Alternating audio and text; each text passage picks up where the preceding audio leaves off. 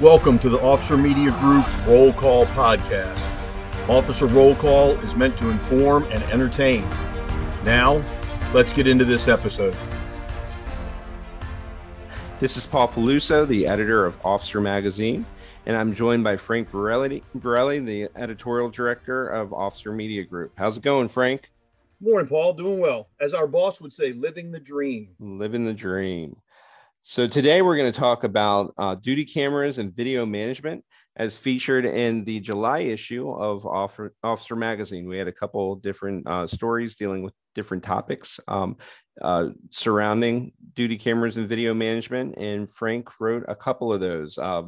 If you want to talk, Frank, about the couple of articles that you wrote, one was about the importance of video management, and the other one was about drones as video. So if you want to talk about the video management one first. That's cool. So yeah, that's it was one of those things back when everybody started getting body cameras, and it really, you look back, it's almost 15 years ago now, where it became this huge push. A lot of the smaller agencies were completely unaware of the long-term cost. So storage became a big concern and something people had to worry about. But then a lot of people didn't understand the necessity of being able to track the chain of evidence. So video is evidence, right? And we have an evidence log. You have a chain of evidence or a chain of custody that you have to track. People didn't understand how that would work. You have freedom of information requests where people say, I need a copy of this video from this time to this time, or this entire video.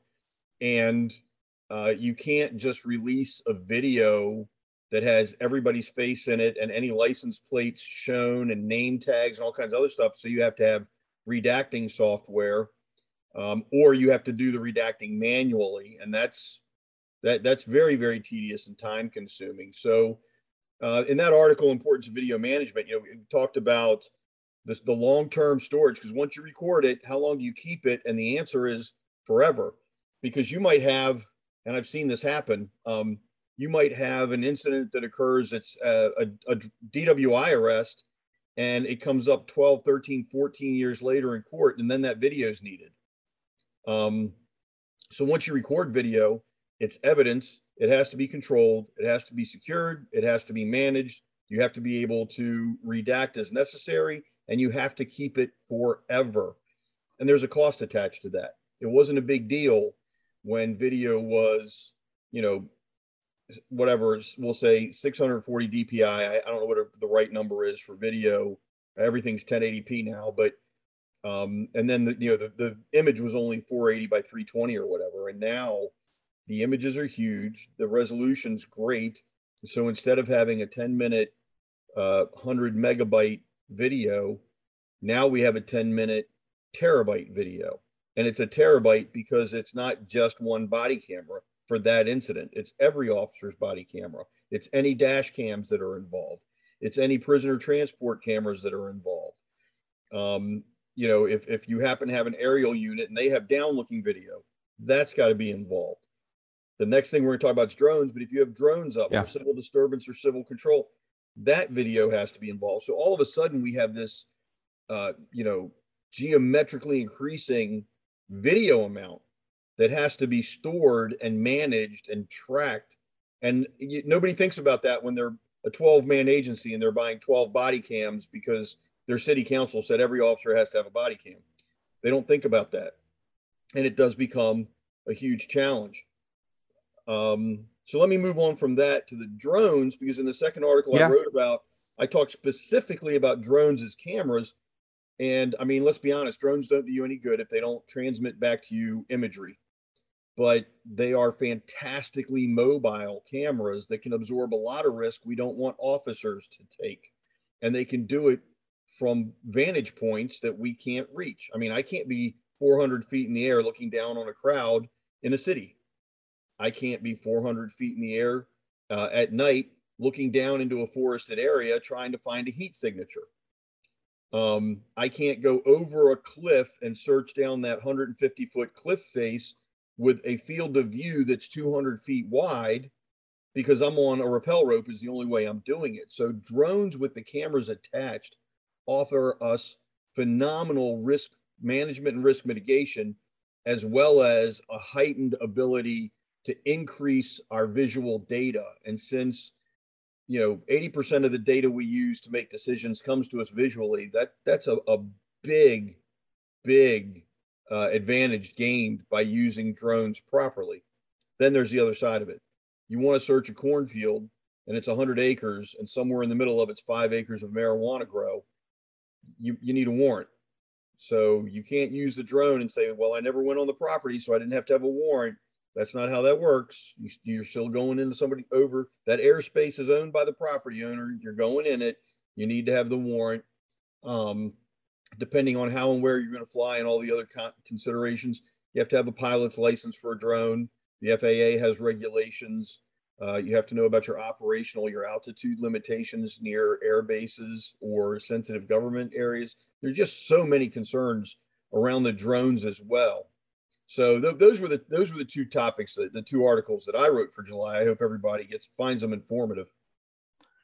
That's great, Frank. Thanks. And yeah, I did a Q&A with David O'Connor, the director of Public Safety Division at iPro Americas, and they make a variety, create a variety of products that evolve around video, including body cameras, in-car video, redaction systems, software. And so David had a lot of good insight from an industry perspective of what, officers want and what they need, and a lot of the feedback that they've received. And basically he summed it up pretty well, saying that the consistent use of a video evidence system instills public confidence and trust that every incident involving law enforcement officers directly interacting with the public has complete transparency, and also promotes both officer and public compliance, as individuals are more likely to conform with public with protocols and verbal orders from officers when they know they're being recorded. So really, everything that you would want from what you get from using video.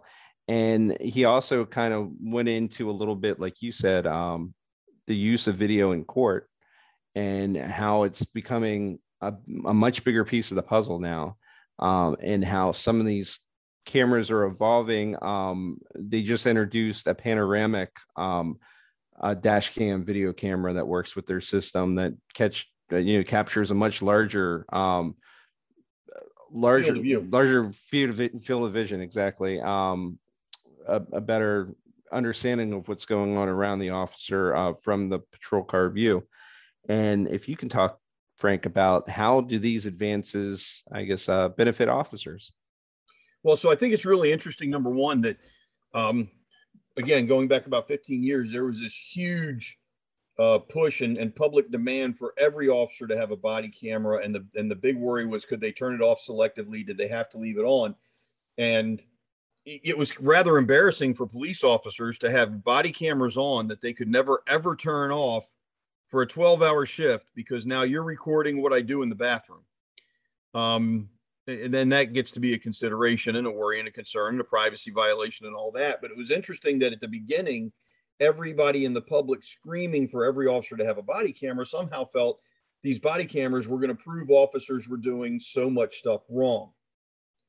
And while it's true that police officers are not perfect and occasionally we make mistakes, the body camera does hold that up. We found on the law enforcement side that the body cameras were phenomenal at proving people were lying when they accused the police officer of a behavior that it wasn't accurate. They were lying. They were saying, yeah, the police officer punched me 8 times in the face. And what the video cameras, wait, let's go to video. And the video showed the police officer struggling to handcuff the guy, never hitting him at all, constantly saying, sir, please stop resisting. You're going to hurt yourself. Sir, please stop. Sir, please. Sir, please. Being amazingly professional and polite, while this guy hits his face on the B pillar of a cruiser and then claims the officer hit him in the face with a baton. And then all of a sudden, body cam video without permission to record a person is a violation of privacy. I think how the tables have turned is an amazing and wondrous thing. And to grab one more thing from the Q&A that I did, Frank, just about how all these cameras kind of work together now, that you have the in-car video that works with the body camera, that works with, you know, the software that's picking all of this up. It all works hand in hand. And that, you know, that's different than it was, like you said, like 15 years ago. It all kind of worked independently. How do you see that evolving? And, you know, is that you would think that this is a good thing for officers? Oh, I think it's fantastic because now picture this scenario. I've had somebody on the hood of my car. I've searched them. I've handcuffed them and searched them if they're being arrested for sure. And then we get out of the dash cam's field of view, which means all the way around the side of the car, almost to the driver's door, but you still have my body camera video. And then I open the back door, which I'm going to put them in the prisoner transport, and you have that camera that's on and activated. So now we have three different perceptual variations. We have three different points of view for how this suspect who becomes an arrestee goes from in handcuffs, searched, and into the prisoner compartment. And in the prisoner transport situation, particularly, I open the door opposite the camera and I put the prisoner in. My body camera is showing the prisoner's left side, or right side, whichever side we're on. The prisoner transport camera is showing the other side of it. So we're getting two opposing angles. And now there are software suites that put those videos together and show you a holistic view. So you can literally see every piece of it. And that really makes it hard for any false accusations to get made. It also makes it hard for any false defense to get made. I mean, if an officer makes a mistake, an officer makes a mistake. If he's unprofessional, he's unprofessional. I'd be the first person to say we need to correct those behaviors. We need to try to be as close to perfect as we can. We're humans. We're never going to get there. But we get, for every correct accusation of a police unprofessional conduct or excessive force, you know, there's probably 100,000, 200,000, or a million false complaints about people saying police officers did something incorrectly. I saw a statistic just out of New York City that in any given year, there's like 350 million police contacts with the public, with a citizen. And out of that 350 million, there's like 10 times that police officers do something that's unprofessional. It's investigated and it's upheld. It's not a lie.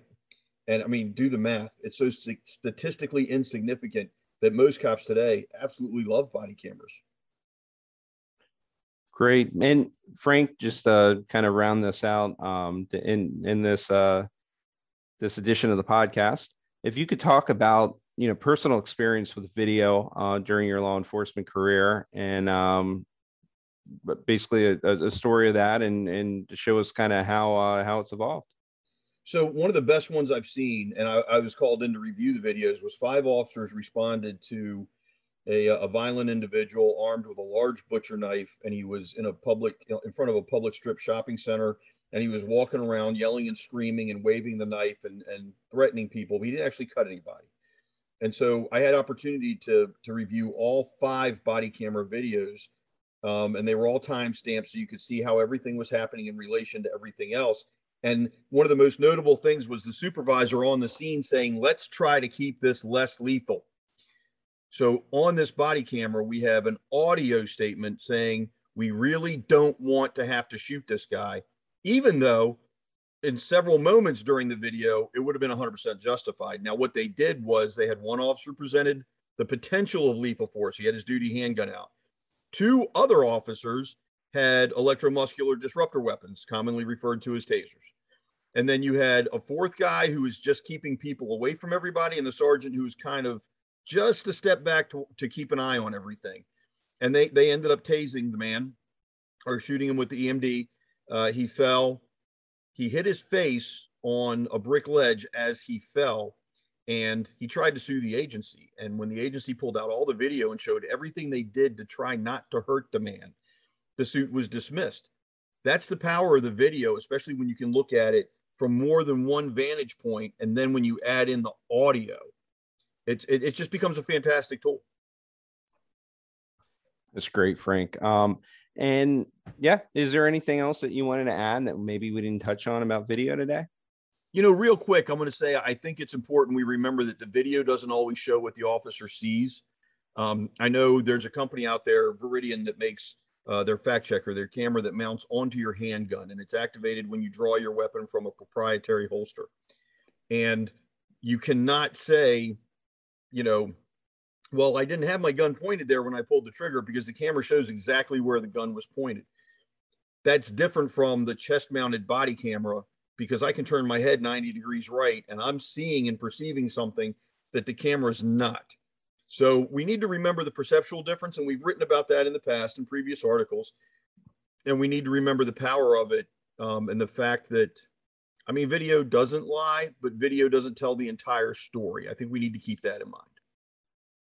That's great. And yeah, I'd like to thank our listeners for tuning in to this episode of the Officer Roll Call podcast. And once again, if you guys have any questions for us, anything that you'd like to add, you can reach out at editors@officer.com. And Frank, is there anything you'd like to finish with? Nope. Want all our listeners to stay safe. Hey, thank you. Thank you for listening to this episode of Officer Roll Call. Be sure to check back every 2 weeks for a new episode. Stay safe.